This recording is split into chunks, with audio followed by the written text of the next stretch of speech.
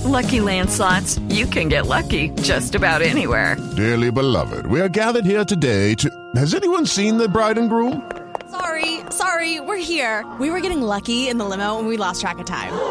No, Lucky Land Casino, with cash prizes that add up quicker than a guest registry. In that case, I pronounce you lucky. Play for free at LuckyLandSlots.com. Daily bonuses are waiting. No purchase necessary. Void where prohibited by law. 18+. Terms and conditions apply. See website for details. Support for this podcast comes from Pluto TV. Need an escape? Drop into Pluto TV for a world of free TV. Stream hundreds of channels and thousands of movies and shows all for free. Yeah, free. No subscriptions, no fees. Imagine 24/7 channels of Narcos, CSI, Star Trek, Survivor, and everything else from hit movies to binge-worthy TV shows, the latest news, live sports, comedy, and more. What are you waiting for? Download the free Pluto TV app for Android, iPhone, Roku, and Fire TV and start streaming now. Pluto TV. Drop in, watch free.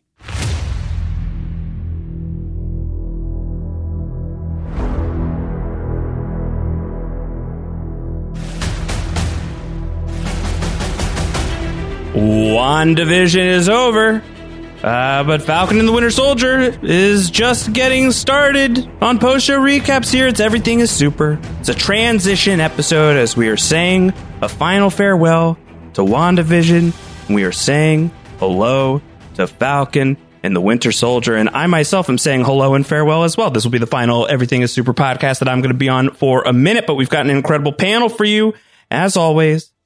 He is my least favorite person. He's the best, worst person I know. Kevin Mahadeo. Hi, Kevin.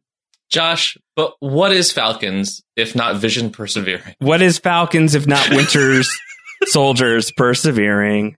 Latanya Starks is in the house as well. Hi, Latanya. Hello. How are you? You're here. I did it. You did it.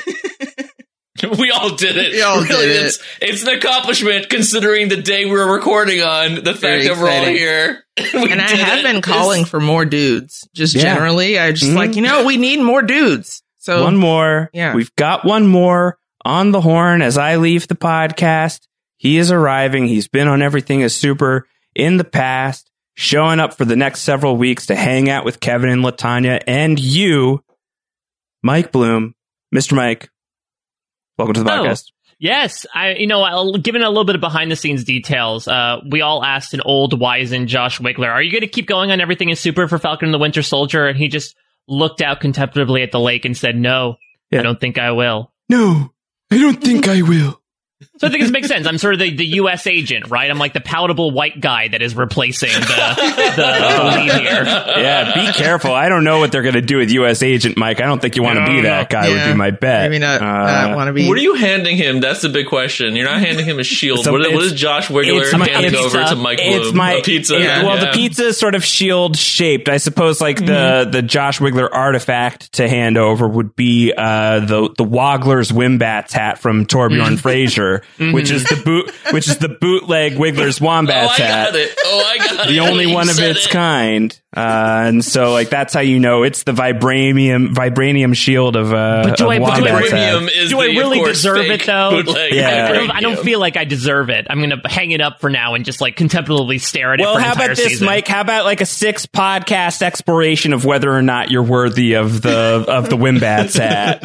I'm so appreciative of this crew for being so cool about me needing to take some time off. The job is awesome, but it's intense and it's insane, and I want to make sure that I'm really devoted to it. And so I'm just needing to take another podcast off right now. I have full confidence that the three of you are going to do an incredible job on the show. And I think like as we were in the midst of like doing the handoff, I know that we wanted to certainly like say some more stuff about WandaVision because there was so much that happened in the finale, and we also have tons of feedback that we want to get through, but also we want to set up Falcon and the Winter Soldier. So it's a jam-packed occasion, and I figure a jam-packed panel to get it all done. So that's what's going to happen here today as we're going to say goodbye to Westview. Say hello to, I don't know, whatever. I don't think it's just one town. Dude, do we have to change it? Because you did a great job with Everything is Wonderful Is there some sort of punniness? I know I'm sort of doing the offline stuff online here, but I wonder if this is also an excuse for crowdsourcing. I had the thought, Latanya, that if weeks ago my thought was going to be like, the world outside your window isn't so great right now, but here on Poster Recaps, everything is Falcon great. Everything is Falcon super. What's Falcon great? Yeah, it's like sort of like... it's like frack. It's like a substitute. Yeah, that was the idea. Yeah, you're out of your Falcon mind. No, I think the substitute that I saw in the Discord was everything is Super Soldier. Okay. I think is the one that I saw. Everything is Super Soldier is good too. Super Soldier is very aggressive. It is aggressive. It is aggressive. Everything is Falcon. Now that I get it, I like it. It's kind of clever. It is kind of clever. Kind of like a triple underline kind of clever. Yeah. Like below the line clever. Yeah, which is sort of my specialty. Exactly. Just always under the bar, Josh Wigler. Yeah. Nobody goes over. Josh doesn't go over the bar. He just limbos his job. Just like right underneath. Any regular plebe can go over the bar, but it takes a real ingenuitive mind to go under the bar. I live under the bar, folks. It's called limbo, people. People do it at parties. So I don't know. What are parties? Exactly. Oh no! Virtual Zoom limbo. Virtual Zoom limbo. Listen, that is the second EP we're putting out as a band. You figure it out. You can figure out exactly what it is you want to say. I leave it up to you. But how about this? Let us begin by saying goodbye to WandaVision. We've got feedback to get through. I also would love to just do one last round of Around the Horn commentary on WandaVision. If there's stuff that we feel like we didn't touch on in the finale podcast that we want to get into here. And Mike, since you weren't here for any of WandaVision, I don't know if you want to kick us off and just in terms of what are your takes on not just the show maybe even, but also Marvel's foray into television, which is not its first foray into television, but it is Marvel Studios going in on TV in this way for the first time. So if you want to combine that with your WandaVision takes, I think everyone would love to hear those. Yeah. So, I mean, to that point, I think that WandaVision, not necessarily from a quality perspective comparatively, but I think we just watched the Iron Man of Marvel Studios television. To your point, Josh, there has been Agents of S.H.I.E.L.D. is probably the most akin to what Marvel Studios has done in the past, even though sort of non-canonical, or at least produced in a sideline capacity that tied in maybe to some of the stuff going in on the movies. But this feels distinctly different. We're going to take some of these second bananas maybe and make a whole piece of banana bread out of them that's 9 episodes long. And so to that point, I think that this does feel like a distinct step in this direction for a franchise that has really cemented itself on serialization for going on a decade at this point. So I think that, with that being said, much like the first Iron Man movie, I think I could cop a lot of similar comments and map it onto WandaVision, and that I did think it was solid. I think there was much more good than bad, even though I think in retrospect, and especially I think once the studio gets a few more series under their belt with both old and new characters, we'll look back on WandaVision and be like, yeah, it probably isn't my top ranked Marvel TV show at the moment, but I think that there's a lot of promise there with just the direction that they're looking at and how they're looking to incorporate a weekly viewing structure into the MCU that is more so about tentpole 2-hour franchise, 2+ hour, I should say, sometimes even 3+ hour franchise films. So, I also want to couch sort of my thoughts in the recent Assembled documentary that came out in this past week, where they did this with The Mandalorian, doing this now with WandaVision, assumingly with the other Marvel Studios shows moving forward. This is just sort of like a behind the scenes documentary was longer than any single episode of WandaVision, by the way. It truly was. This was the hour-long episodes that they were being rumored, right? They said, Kevin Feige said hour-long episodes, but they really just meant assembled, and that's basically it. But for those of you that didn't watch, it's essentially a behind-the-scenes look at how the series is made. A lot of eye-opening details, namely Paul Bettany's ears, which you didn't really think about until you saw him blued to the max with his ears sticking out and watching Someone blued him. Exactly. I think we know what Paul Bettany's joining once the world opens back up. If Vision's not in the picture anytime soon, Arrested Development. Yeah, or he could go to Vegas and really drum up a storm there. But it was really great to sort of I think when the finale left things on a note I'm that so I thought glad Mike's here.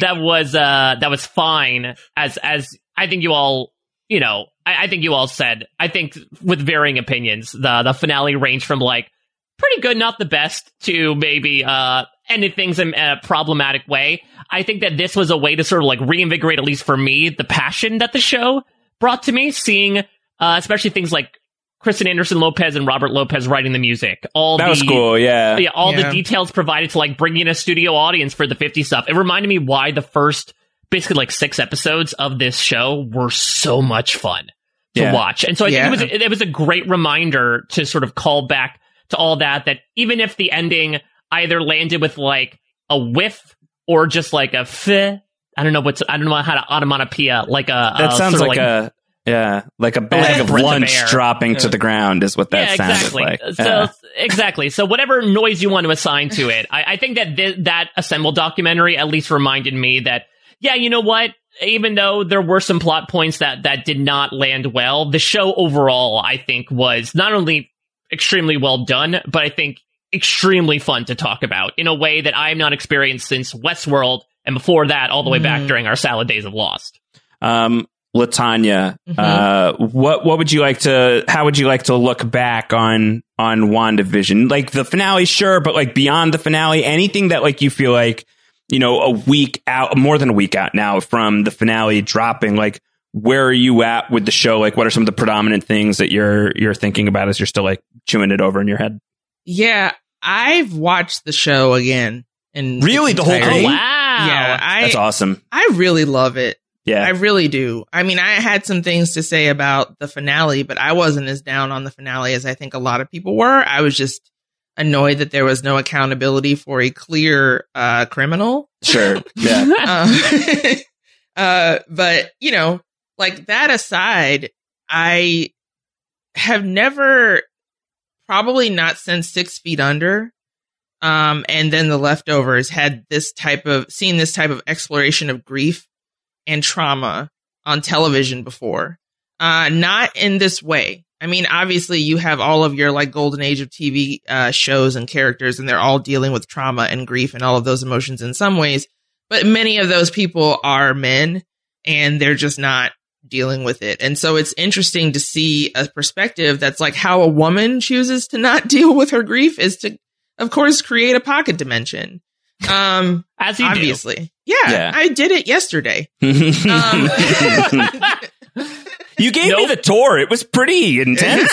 Yeah, it's like it's opening a Good Place neighborhood. Basically, it's fine. Lots of yogurt, frozen yogurt so everywhere. Much, I want to visit Starkville. Are you allowing visitors in? It's Starkland. Yeah, Starkland. Ooh, I like to imagine reality like dresses are better with pocket universes. Oh, I mean, yes, things are addressed.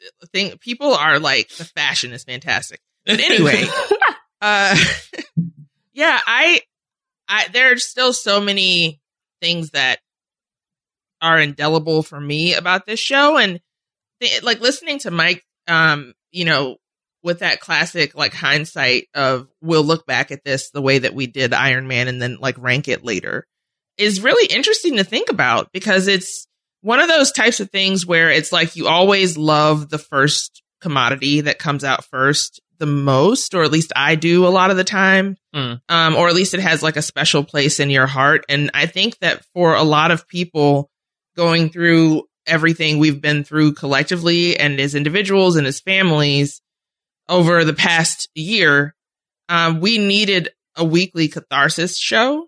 And despite what you think of what happened with the ending, this definitely gave us that like tome of meditation on grief and trauma and what it does to people and what it can do, what it can turn you into, or what it has the potential to transform you into in a positive way, and about the family that you choose, even if it's the one that you create, I guess. So I really, really loved the show for all of that stuff and for being here with me at a time in my life when I definitely needed it. Yeah. Kevin, when we launched Everything is Super with the Marvel Cinematic Universe rewatch, getting close to a year ago, by the way. Yeah. Wow. Crazy. Wow. I would love to know, when was that? When was the first Everything is Super podcast? God, was it this weekend? Was it like no? Wow. Literally, It's so weird. I think it was like May. I think it's May, right? Everyone's been celebrating, anniversaries of essentially going in lockdown this past week. So if truly Everything is Super is tied to that is just extraordinary. No, timing. I think it's Josh just April left. 2nd. Yeah. April 2nd, 2020 was the launch of Everything is Super. Coming into a year.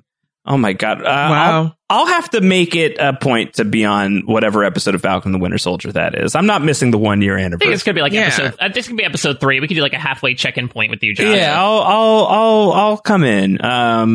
But Kevin, what I wanted to talk about was like we had It's this the paper anniversary, by the way. Okay, so Kevin, let's get each other some comic books. Make some paper Falcons. I'll make some yeah, I like origami.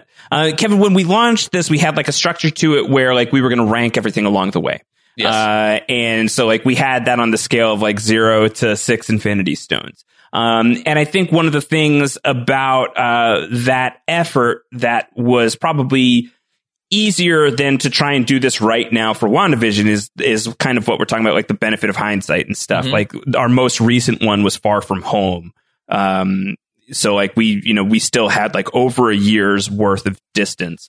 So like I feel like in terms of like any kind of like official rating, I would love to do like next year, like lock in our official scores for WandaVision, like do a rewatch, like sound off with like the year's worth of benefit of like what does the thing look like. But I would love to know, because I know that like I don't remember if we talked about this online last week or if we've talked about this offline, but I think like you had said to me like your instinct is like 4 out of 6. Yeah, that's the thing. Like, I agree with everything Mike said. Like, to me, this ended, like, even watching it, I'm like, this is like the Iron Man. And I know just from experience, because as soon as he said, I thought about it. Like, we had that discussion when we talked about Iron Man. You were way higher on Iron Man 1 than me. Historical value and stuff. Historical value and all that stuff. And I understand that, but it didn't, like, come into my, overall rating. So it ended up in a 4 out of 6, which I think is exactly where Iron Man 1 landed. And I think that's where I am on this. Like, I enjoyed the show just like I enjoyed Iron Man. There's things I really love. There's things the show did really, really well. The story about grief, we've talked about that a million times over. But for me, along with the story of grief, is the acting and the sitcom stuff that they pull off is so incredible. Like, as a fan of a lot of these sitcoms that I watched, growing up, or had seen on reruns and Nick at Night, I'm a big Bewitched person. Seeing what they pulled off, the mannerisms, the tone, all of it was so incredible. Part of me wishes the show was just the sitcoms, right? But there's the stuff it did really well. But for me, there's 3 things it did not so well. 2 of them huge for me, and one of them kind of and that did affect it in the end. And like, again, I reiterate, my ultimate area is like 4 out of 6, but that's like positive. You're skewing positive. Yeah, ultimately. Positive, ultimately.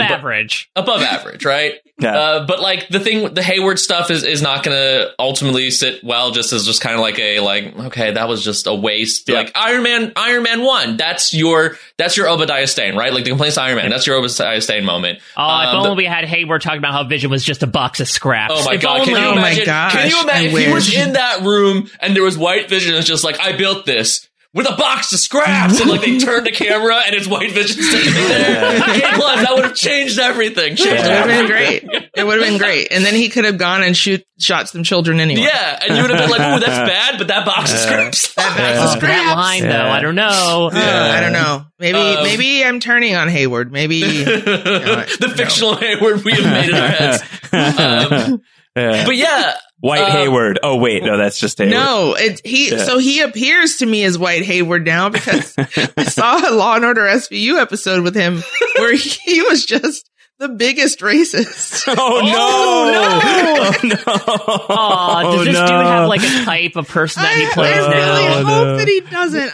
What a terrible typecast. That's happened to some people. I've seen shows where someone always gets cast as like the racist cop, and I'm always just like, "Oh God, that sucks." That is like you just have the look, and it works. Yeah, it's unfortunate. You just gotta watch Good Girls. Yeah.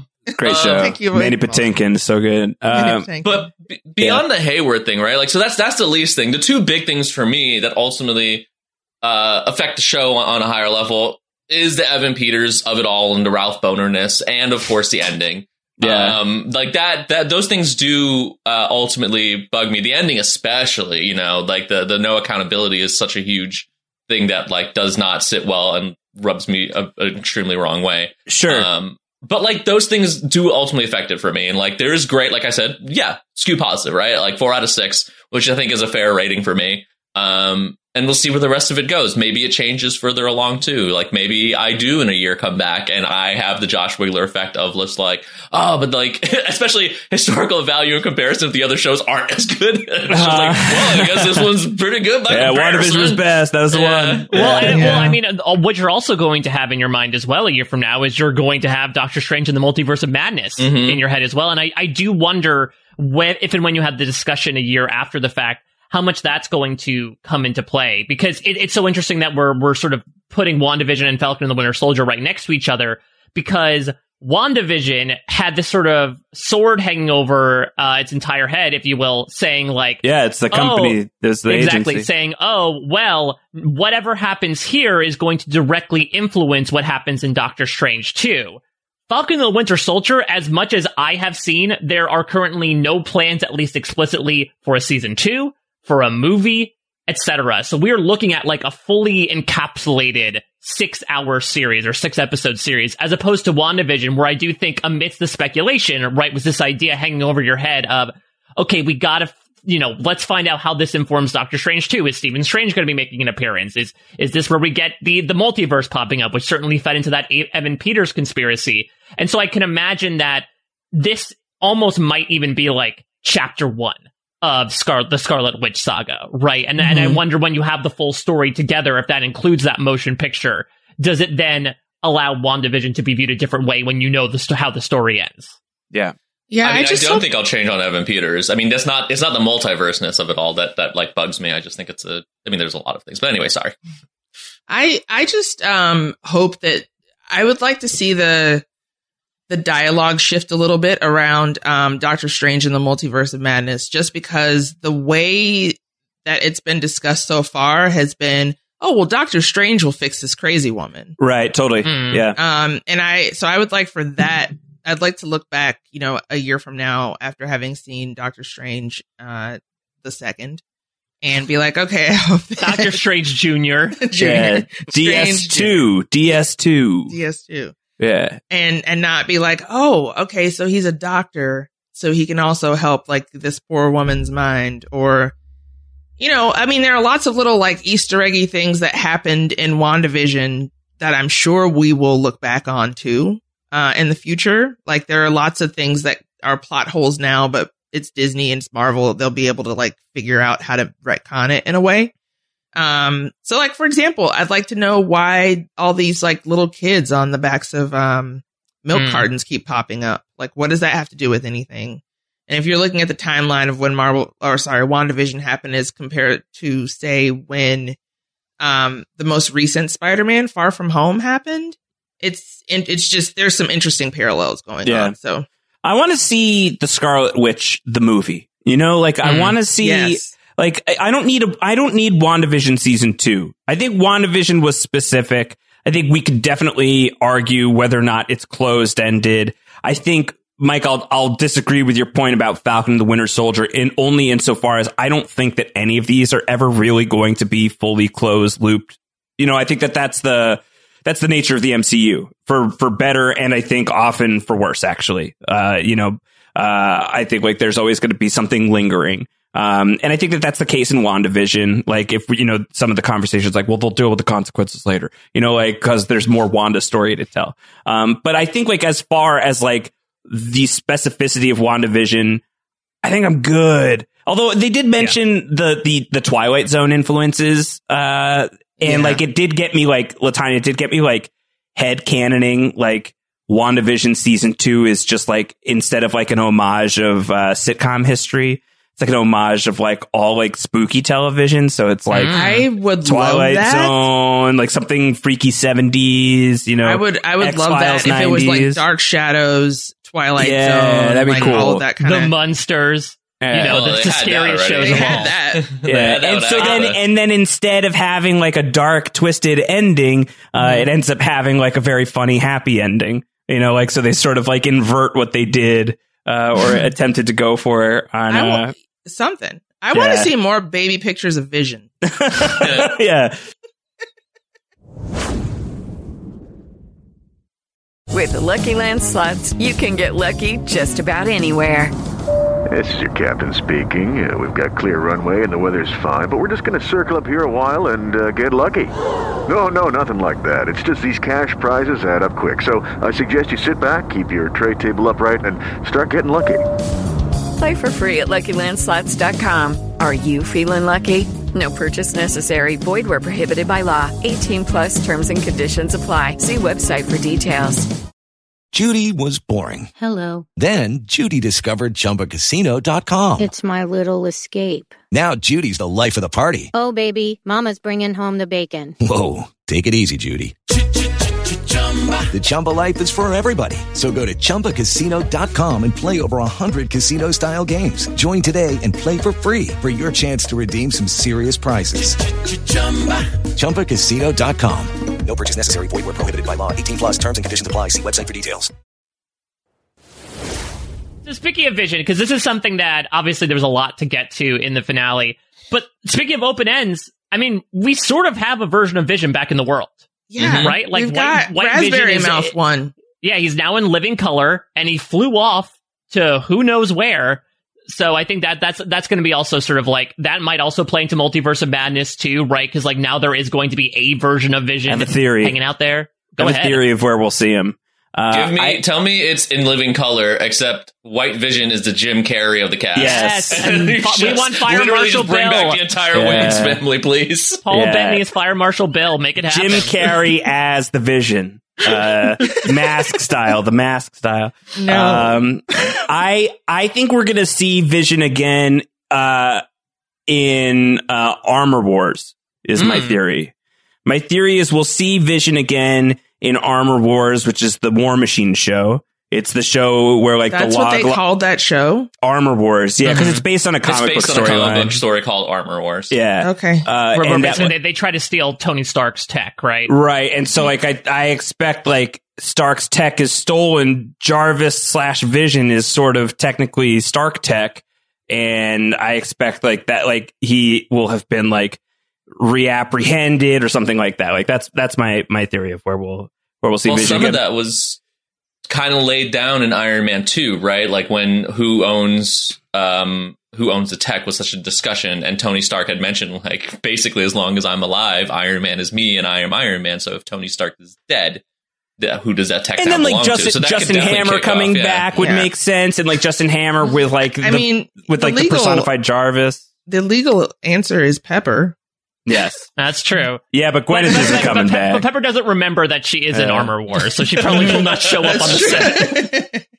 It'd be That's wild. very true. She's never showing up for television unless Ryan Murphy asks her to. Yeah, then she'll win an Emmy. Yeah, but I think like to what I was saying before about like I want the Scarlet Witch movie. It's like I feel like I'm good on WandaVision. I'm good on Wanda and Vision for a minute. If they're going to get back together at some point, it'll be really powerful if they're able to like kind of like give us, they gave us a lot of the two of them together, make us work for it, show us more about the characters themselves on their own journeys. I think I would be really interested in. And I think that like the idea of Wanda Maximoff is like sort of like with big Tony Stark energy right now, being like the most famous person in the Marvel Cinematic Universe. She just put the thing in the hex. Like she almost killed Thanos, and look at all the stuff that she's done since then. Like that's really cool. Like put her in the spotlight, like give her a movie or her own show. Like I would love to see that. I think that would be really, really, really cool. I want that much more than I want WandaVision season 2 is I want like the Wanda movie or the Wanda show even is fine as long as it's like really centered on her. And I think you could do that without it being WandaVision season 2. And one of the reasons why I'm really glad for this show, as well as actually, I think that with the first 3 shows that Marvel Studios is producing here, specifically with this and Falcon and the Winter Soldier, I like the direction with what they're proceeding with saying like, we have an ensemble here. Let's focus on some maybe secondary or tertiary characters, right? Like you could be very easily to bite that apple and be like, let's make a Thor TV show because everybody loves Thor. But instead they say, here are some characters that we can easily expand upon. And to that I say, honestly, thank you, Jack and Matt, for making me care about Wanda, Maximoff, and Vision in the MCU, because I'll be completely candid, they were interesting, but I mean, I'll admit through Infinity War, I was sort of like, all right, let's yada yada through these love scenes and build to the conclusion of it to see what Mike happens. Bloom has no heart. Confirmed. Exactly. I mean, he's not wrong though. Like I think they had moments in character. People like those characters, but Kevin they never Madeo has no heart. Confirmed. Reconfirmed. That's straight. Sorry, Josh. The heart was taking over your podcast. Yeah, but I'm glad they're taking the time to really like dive deep, and especially the actors. Again, looking at this Assemble documentary, it just seems like Elizabeth Olsen and Paul Bettany are just like really fun people to hang out with. They just seem like buds. It's kind of great. And so I love that they were given the opportunity to do so, and that's why I'm really excited for what's to come next as well, because again, in the Cap movies are probably the most solid in terms of like a structured series within the Marvel franchise.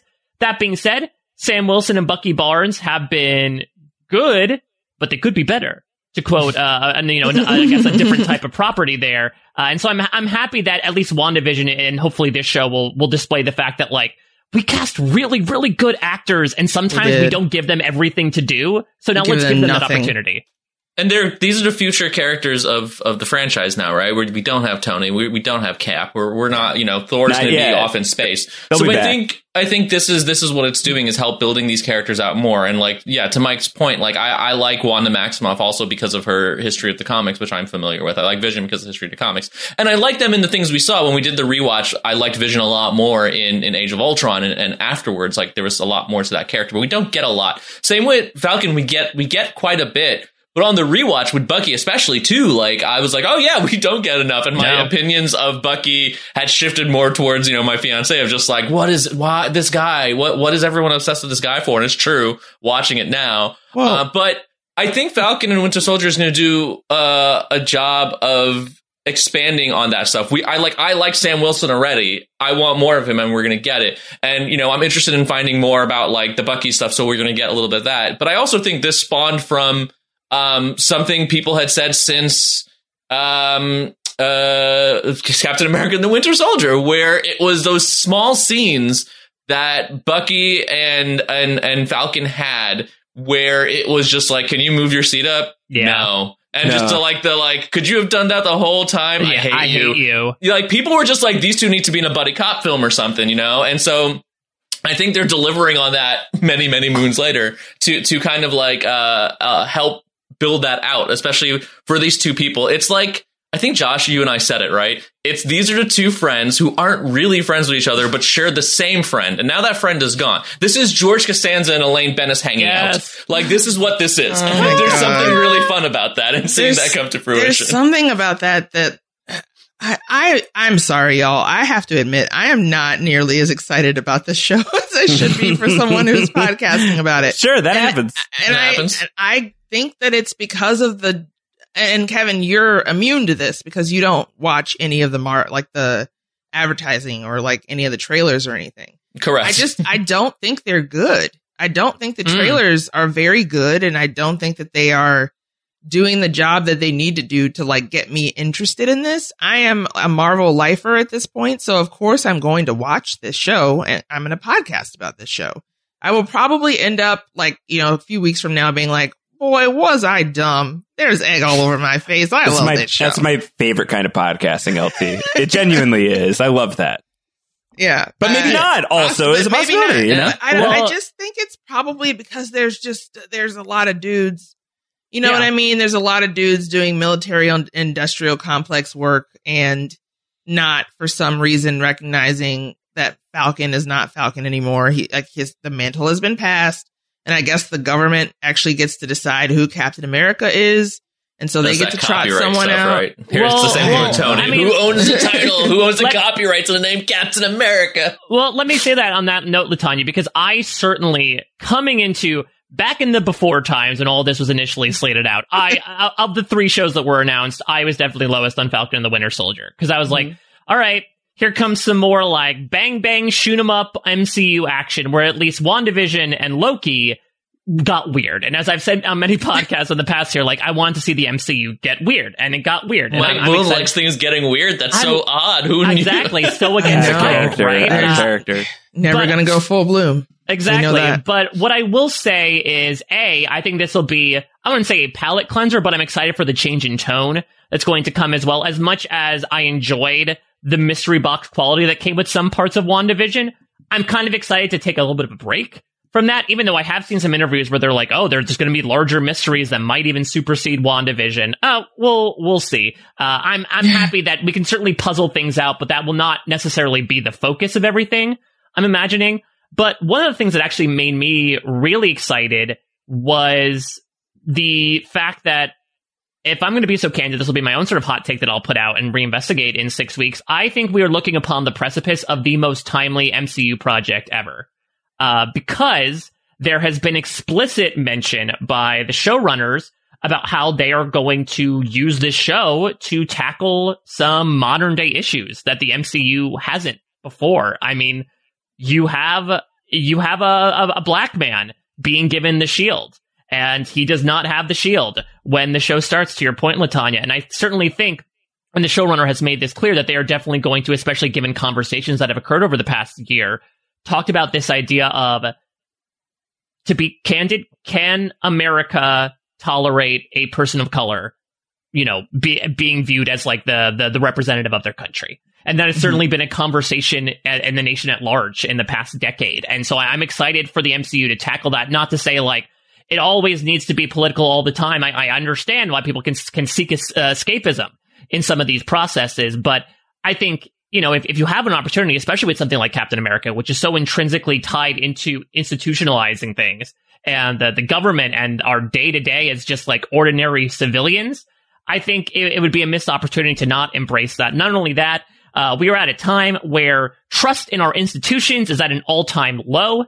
And I think especially in a world post-Captain America, the Winter Soldier, where S.H.I.E.L.D. has been, just completely brought down by Hydra. This fact that you really can trust no one is what Nick Fury tells Captain before he, faked his death the first time. There's a lot of really... who hasn't, Exactly. Fake their own death? I've got a drawer full of fake IDs to prove the point. There's a lot of really interesting themes that I'm excited are going to come out through Marvel, which has done a great job storytelling, but maybe hasn't taken the opportunity sometimes to like focus in on those types of issues. And so I'm excited for at least the opportunity for them to take the platform for a second.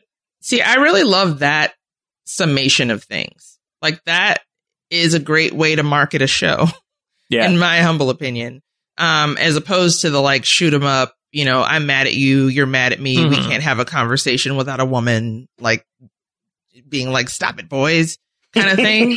I love that swing on it a lot more. So I also just want to say, if you thought that we were done talking about race and institutions on this show, 100%, yep, you're actually wrong.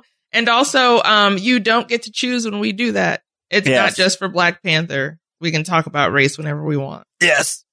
1,000,000%.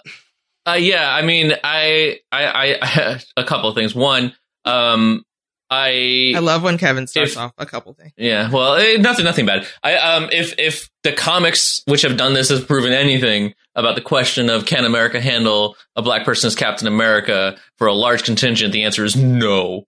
And that's just not even in the comics. I mean, the people reading them who responded to them. Yeah. And so like that is an interesting topic. And I do think the show is going to explore that. And to your point, LaTanya, I do think you're not wrong. That is a way to market the show. But this is exactly why I don't watch this type of stuff beyond getting spoiled. Like, I talk about, I don't want to be spoiled and stuff, which is a big part of it. But the other part of it is like, for people who don't know, this is my industry.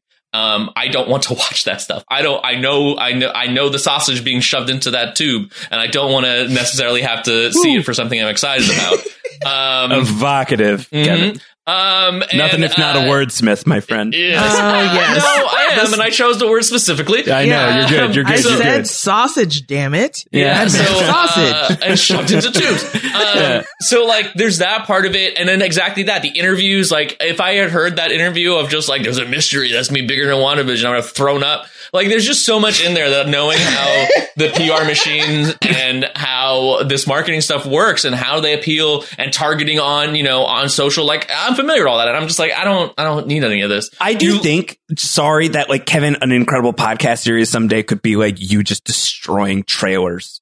Oh, yeah. It's like CinemaSins, but just for trailers. I just want to throw that. You catch that. Carry on. Well, it is Sorry, fascinating. CinemaSins, hire me. Mad Max Fury Road is probably one of the best trailers in modern history. It's a phenomenal trailer, but it did a failure in terms of like actually highlighting who the main character of that movie was, which is Furiosa, and that was choice, right? So like we end up in these situations where it's one of the best modern day trailers because it did the job of what it needed to do and revitalized the sound design and importance of music in trailers for modern context, but it didn't do the thing which is like highlighting that vital character, because Furiosa is such a huge part of that film, but she was not such a big part of the sell of the trailer.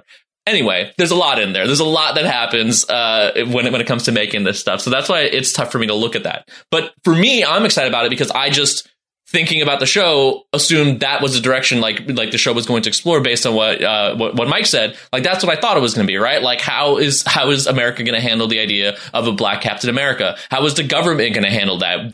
Because the government thinks they own that name. I'm certain they do. The same way they think they own Tony Stark's armor and tech. It's probably in the Sokovia Accords that the government actually does own it. If you look back at Civil War, which I have recently. Yeah, he says this shield doesn't belong to you. It's the property of the United States federal government.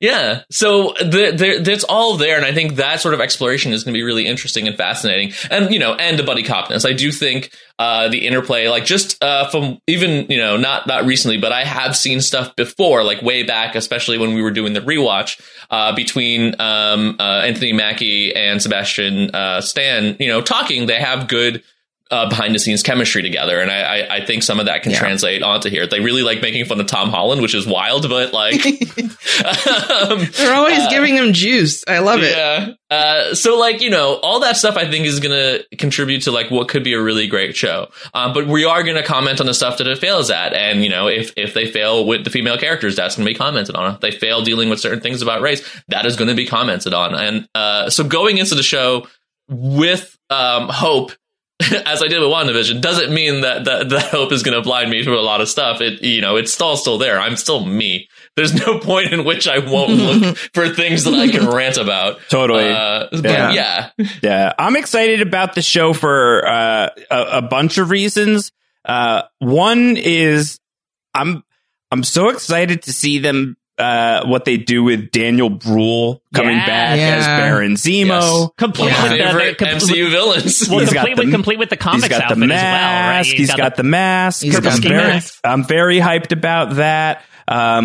I am so mad and sad still about Lodge 49 getting canceled.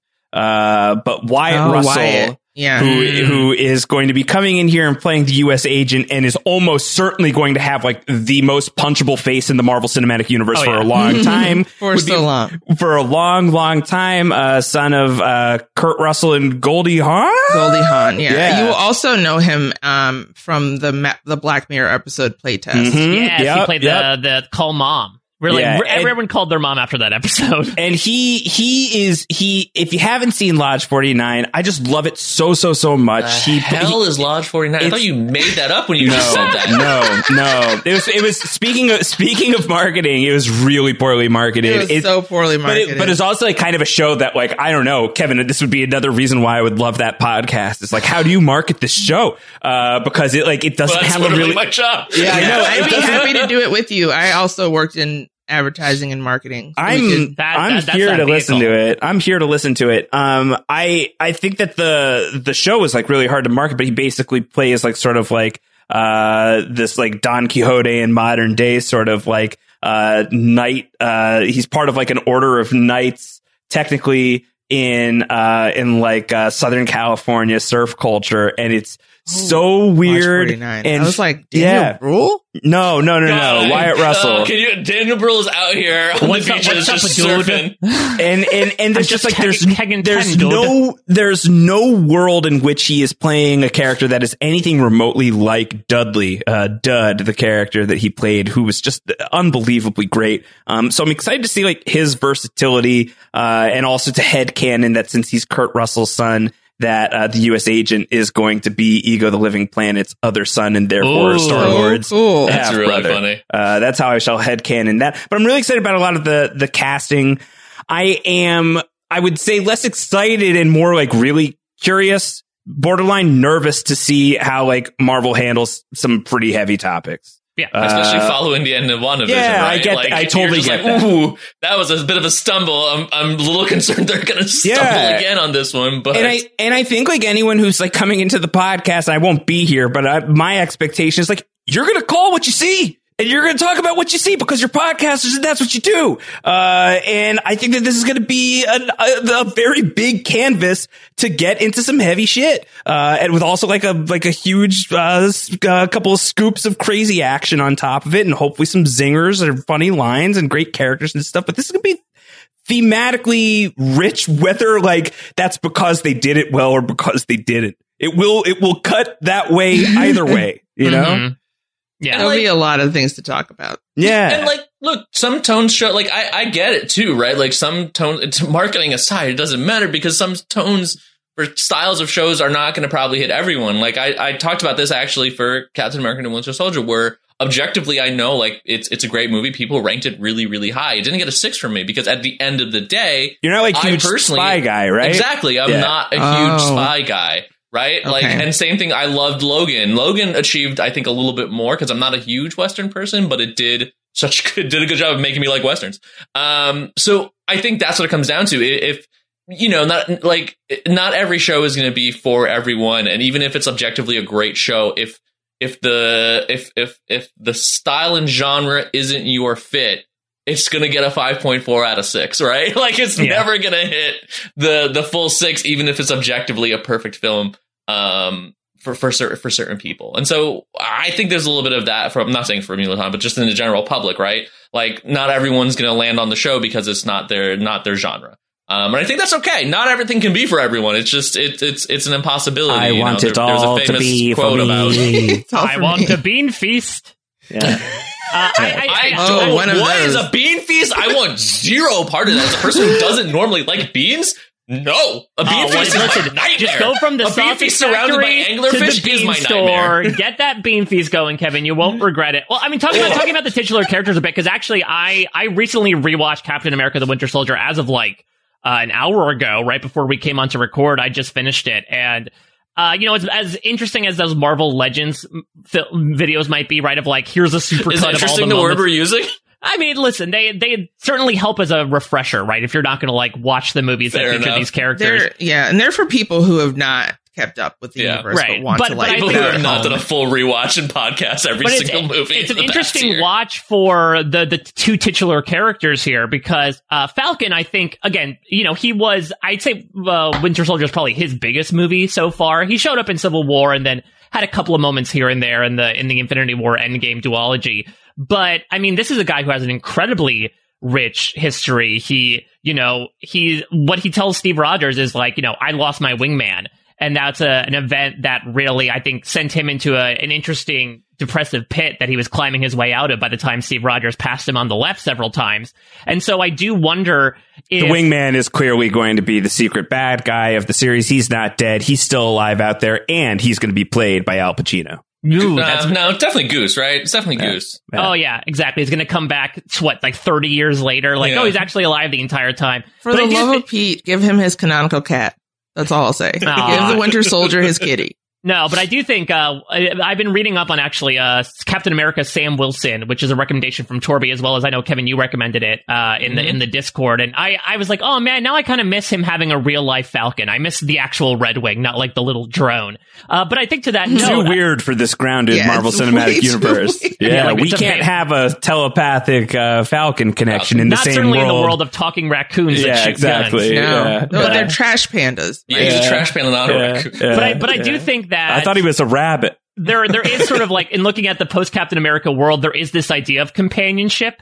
And again, I don't want to spoil the trailers too much, but there is a moment where Bucky says, you know, we're not partners, we're not co-workers, like we're just sort of happen to be standing adjacent to each other while accomplishing the same thing. But I am excited for Sam to explore that idea because he did have sort of a wingman in Cap for a while. But now that he's gone, I could imagine, and that's just the way I think that these stories are naturally told, that that's not going to be the thing. But I'm excited about the Bucky stuff as well, and I completely agree with you, Kevin. The Bucky reveal is so fun, but I kind of feel like they dropped the ball with him the past few movies, especially. I mean, in the comics, Bucky becomes Captain America, complete with like his out of nowhere camo pants that he wears alongside the Captain America shirt, which is a phenomenal run. Another high reco is the Brubaker, all of it, from the Steve Rogers part to the Bucky part, which drew a lot of influence for what we've seen so far, and probably will touch on some of the things we're going to see, I think. But I think if actually linking this back to WandaVision, if you are talking about consequences, I think Bucky does have a moment in Civil War where I think he's talking to Steve and basically says like, yeah, I did a lot of bad shit. And Steve's like, no, you didn't. Hydra did. He's like, no, I still did it at the end of the day. And they made it very explicit that that's going to be Bucky's arc this season. Is going to be him really coming to terms with that. And again, your mileage may vary. I can't wait for the scene where the Fratelli brothers are shaking him down and he's talking about the time. The worst thing I ever did was the movie theater. I want Winter Soldier to go full chunk. Yes. And then Falcon just comes in smashing through the window with the, hey, you guys! Who's Sloth in this case? Would that be like you bring in like Armadillo or something, like a big hulking figure? Black Widow is or is not out, because this is your chance to bring in David Harbour, I suppose. As I guess that would, chained up in the basement that he's forced to fit down with. But I'm excited for that regard as well. That I think that, again, to go back to my point before, these are two characters who have pretty weighty backstories from both a comics and even like hinted at throughout the films, that just due to pure real estate, we have not had an opportunity to explore. Even someone like Sharon Carter, former Brand Steel winner on Everything is Super, is going to have someone who's also going to have their arc elaborated. That's the thing that I must have been here for, and I have no memory of. Yeah, believe it or not, I remember Thaddeus Ross winning, and then I was just like, "This is that happened." She was the winner. She was the winner of Survivor Civil War. Am I okay? So you can't remember every Brand Steel that Mike Bloom participated in. That's impossible. Actually crazy. Like, I have actually no memory of Do you know what? I think we need people. Can someone please make a Legends video about Brand Steels? My head hurts so remember much right what happened now. to the Brand Steels. Can you get on that? Also, while you're on that, if some like nice sugar daddy patron wants to take all of these different titles and send them my way, then I'll figure out a way to get you my address. Wow. But even someone like Sharon Carter or even Zemo, I think, Kevin, you said it in the Civil War podcast, right? That like Zemo was an awesome villain, if maybe a little underutilized in Civil War, considering that the titular Civil War was the one that took focus, not necessarily the guy pulling the strings behind the scenes. So I'm grateful that this show is going to explore, like, the Captain America universe has engulfed so many different people in the 3 films it's put out there so far. Now that he's gone, we can sort of take the time to flesh out all these people, because they also have their own backstories to explore. And I don't want to, like, we'll see what happens, but, you know, this can also be a show about a different type of exploration of grief. I mean, I mentioned, you know, I joke with the George Costanza Elaine thing, but like, it is kind of that these two people were connected to one person that they both, you know, had a deep connection to, and that person's gone. So how do you deal with the grief of that person gone with this other person? Because like, they are going to be bonded with each other through this and working together. Like, so I think there is going to be a little bit of that exploration as well. I don't think it'll be as heavy as WandaVision, which was focused so much on it, but I think we're going to see a couple different themes explored in here, which would be really interesting. But in my head now, I'm also trying to figure out like, who's George and who is Elaine. I feel like Falcon's Elaine, right? Who is the worst dancer between the two? Dancer. Well, I've seen Anthony Mackie dance like on TV, and he's not good at it. Yeah, disappointing. Well, I think Bucky's really good at doing the robot, right? Because he has that metal arm. He's just that the metal one dance he's work good for at. him. I'm excited to see them unleash these two actors, because Anthony Mackie is 42 years old. He's been like in the wild. game. I can't believe that. When I found that out, I was just like, he's what? He's been in the game for a while, and like the way that I kind of first got introduced to him was so long ago, I can't even remember what it was. But I remember him explicitly in being in. Now I can't remember explicitly what he was in. I'm sorry. Do you remember genre? I remember the Hurt Locker is the one Hurt Locker. The one I first think of him in. Yeah, that was Falcon and the Hawkeye Soldier. It very much was. Yeah, I mean, the two Birdmen would have been side by side with each other. He went to Juilliard. Like, he's got some chops. Like, you know what I mean? He played Martin Luther King Jr. and that drama All the Way that I don't know if you all saw on HBO that was about like all the ways in which Lyndon B. Johnson was just trying to like screw over Dr. King. He's got just like all kinds of, and I thought that what he did in terms of Black Mirror was fantastic. So like I really loved him breaking down kind of like the traditional like kind of like Black masculinity. Oh, and he did that with another MCU star. He played with Winston Duke, right, with M'Baku. Yeah, that right. That was Yahya. Oh, was it Yahya? I thought it was Winston. Right. No, Winston Duke was in another episode. It was Yahya though, who Black Manta from Aquaman, and of course, well, spoilers. He was also in Watchmen, is what I'll say. Yeah. So I'm excited about that. And like, I don't know how many people know this, but I'll like make it quick. It's just, so a lot of people my age know, Sebastian Stan as Carter Bazin from Gossip Girl. Yeah. And he was like surprisingly good on that show. Like he acted way better than he needed to act when he was on a show called Gossip Girl, right? And I've seen some like plays that he's done online before, and he's actually like kind of a fantastic actor as well. So I can't wait to see what they do with all of the like trauma and just kind of how people who are in like this traditionally masculine space deal with the trauma and like losing a friend that's mutual. You know, it is the kind of like move your seat up, no, I won't, but you know, about life for these two. So I'm very excited to see these two actors, no pun intended, spread their wings. Yes. In this I think the pun project was lightly intended, at least. And let's not forget, if we're talking Sebastian Stan, his other masterpiece during his younger days, the movie The Coven, in which he co-starred with Taylor Kitsch and had the famous line, "I'm going to make you my weeotch." My weeotch? Correct.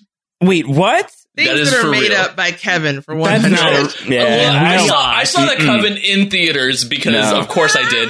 And it was years later as I'm watching these things, and I was just like, I saw Bucky show up, and I'm like, yeah, is that the dude from The Coven? Is that and the then dude I from looked Coven? it up, and I was like, it is. And then I found out he was also in like Once Upon a Time, which was the main reason I went to watch Once Upon a Time. He regretted a little bit of that decision. He played. He did. I was so pissed about that because I he was so good. I love Allison. He was only on like 2 episodes because he became the Winter Soldier. So, yeah. He did a lot of jobs for Marvel. He was just like, all right, 1 episode here, 1 episode there. He's in the Mouse's pocket. And he was also similarly tortured there. He played like the Mad Hatter whose like daughter had gotten kidnapped. And so he was like a slave to making hats for this like overlord. It's Sebastian Stan likes to play tortured people, I suppose, or at least tortured by bad scripts in the form of The Covenant.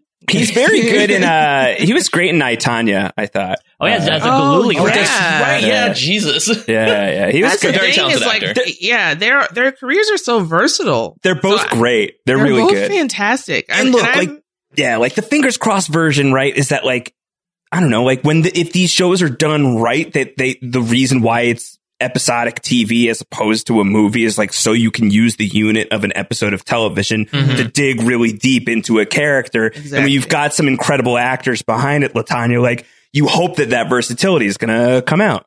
Yeah. And just real quick, I just love the idea of these two kind of like finding friendship along the way of whatever happens. You know what I mean? Because I'm pretty sure it's a Disney Marvel property that the two of them will be bonded no matter what happens at the end. And so it's a different type of relationship exploration, which I think is great.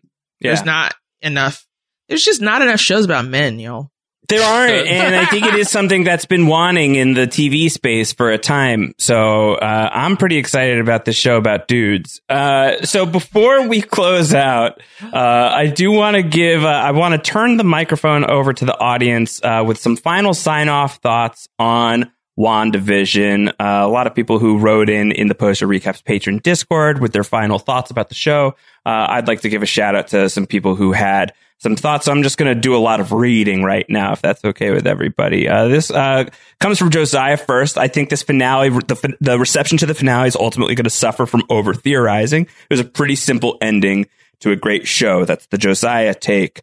From Bill says, I don't really know the comics. I've taken in all the theorizing, but the Wanda and Vision goodbye scene was earned and beautiful, and that's the kind of stuff I care about. I get that some may not love that no big reveal happened here, but I loved it. From the great aforementioned Torby said it was a good episode. I'm totally fine with the notion of there being no big twists, but I was just a little whelmed by the episode in terms of the finale beats. Torby has since reached out to me from this take to say, like, not me, the person who's completely reversing my take on the WandaVision finale. So I think it rose in estimation for Torby as of like 5 days ago. From Tommy, not of Tommy and Billy. Tommy says, at the end of the day, it was a series about Wanda and Vision, and it did that beautifully. Anything else was us putting our own expectations and would have been a bonus, which was set up a ton. But the amount of character development we saw from both characters is more than we saw in any of the movies. And then Tate says, after watching the finale, I could say I ultimately really enjoyed the show,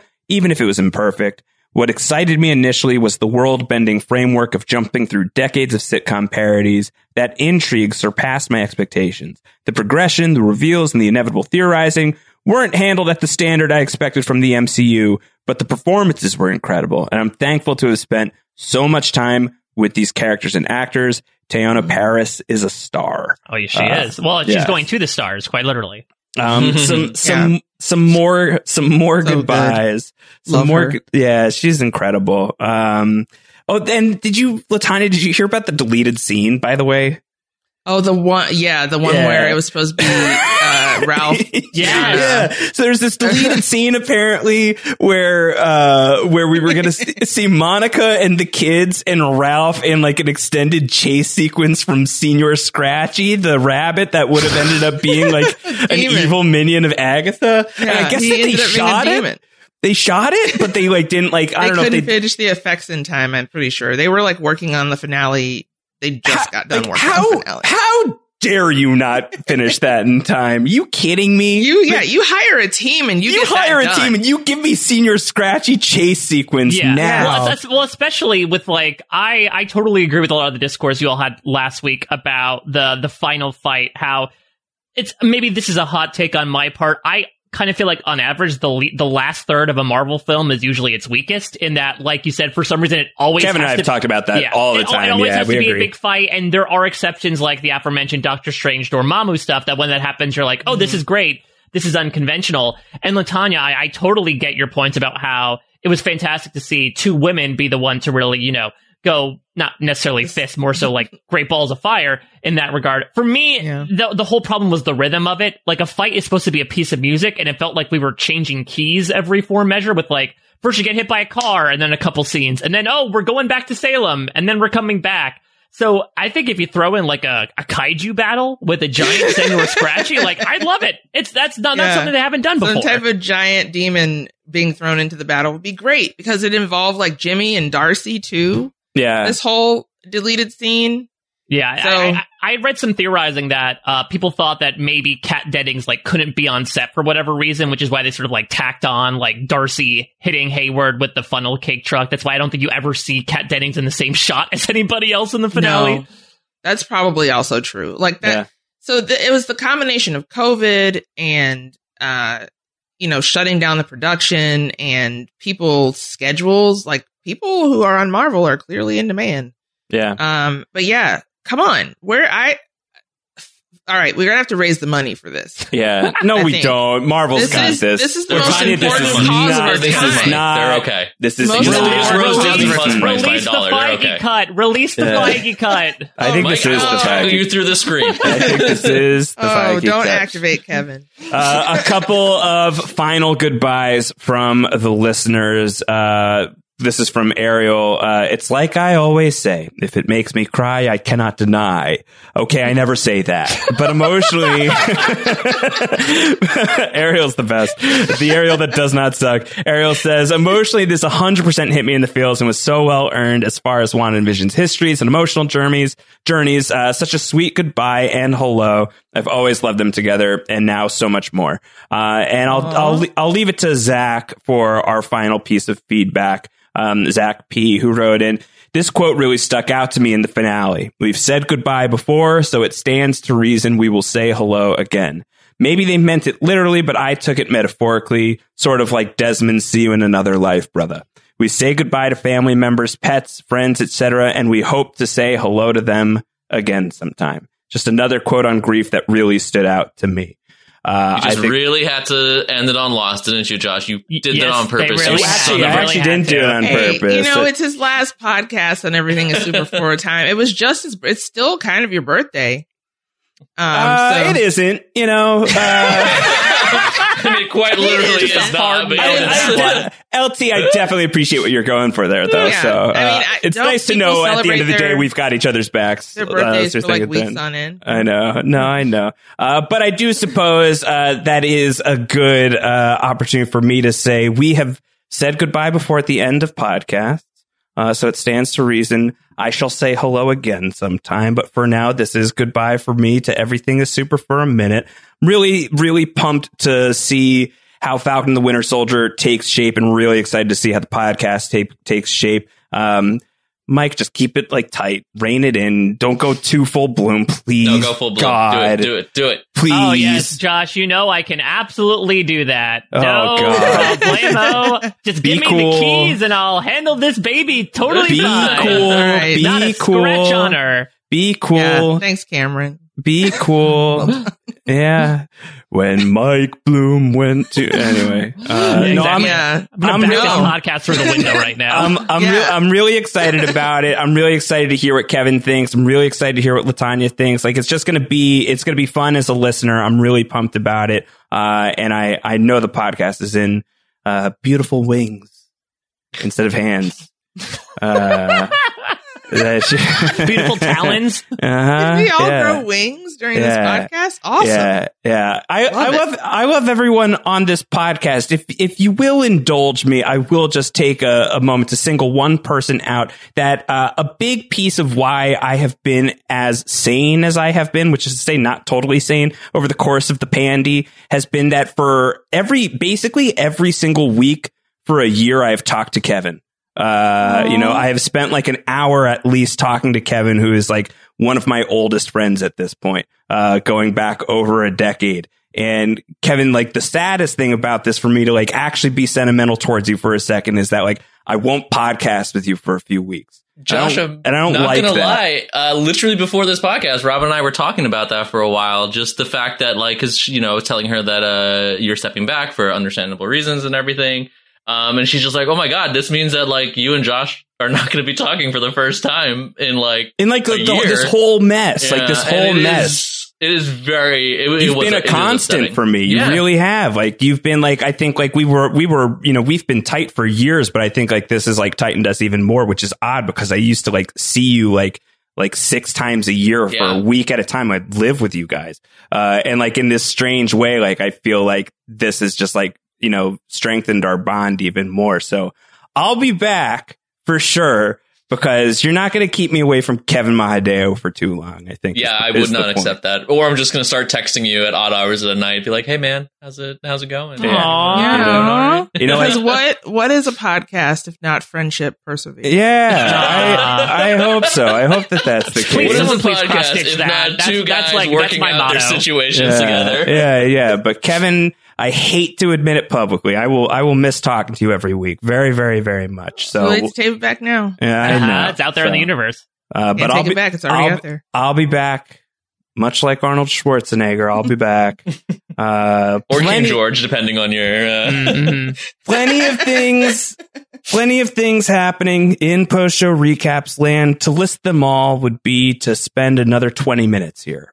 So just go and seek out the stuff. There's so much good stuff. There's incredible stuff. The Discord is crazy. You want to be there, even if you don't think that you do. You do. Trust me, you do. Patreon.com/post-show recaps, where you can hang out with all 4 of us on the reg. We're always available to talk to you about your favorite shows. We play Dungeons and Dragons. We have crazy casino games. Like the Discord is truly the happiest place on the internet. And I will certainly be there giving you my takes on Falcon the Winter Soldier in text form, if not in podcast form. So consider signing up, support the podcast, patreon.com/post-show recaps. I will, at this point, say farewell.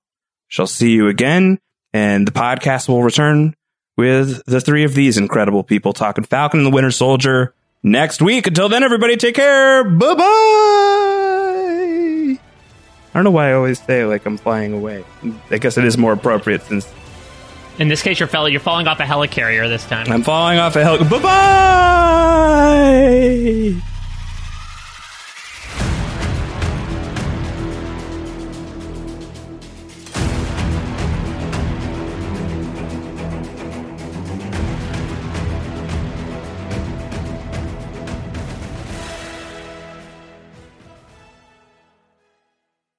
It is Ryan here, and I have a question for you. What do you do when you win? Like, are you a fist pumper, a woohooer, a hand clapper, a high fiver? I kind of like the high five, but if you want to hone in on those winning moves, check out Chumba Casino. At ChumbaCasino.com, choose from hundreds of social casino-style games for your chance to redeem serious cash prizes. There are new game releases weekly, plus free daily bonuses, so don't wait. Start having the most fun ever at ChumbaCasino.com. No purchase necessary. VGW Group. Void where prohibited by law. See terms and conditions. 18+.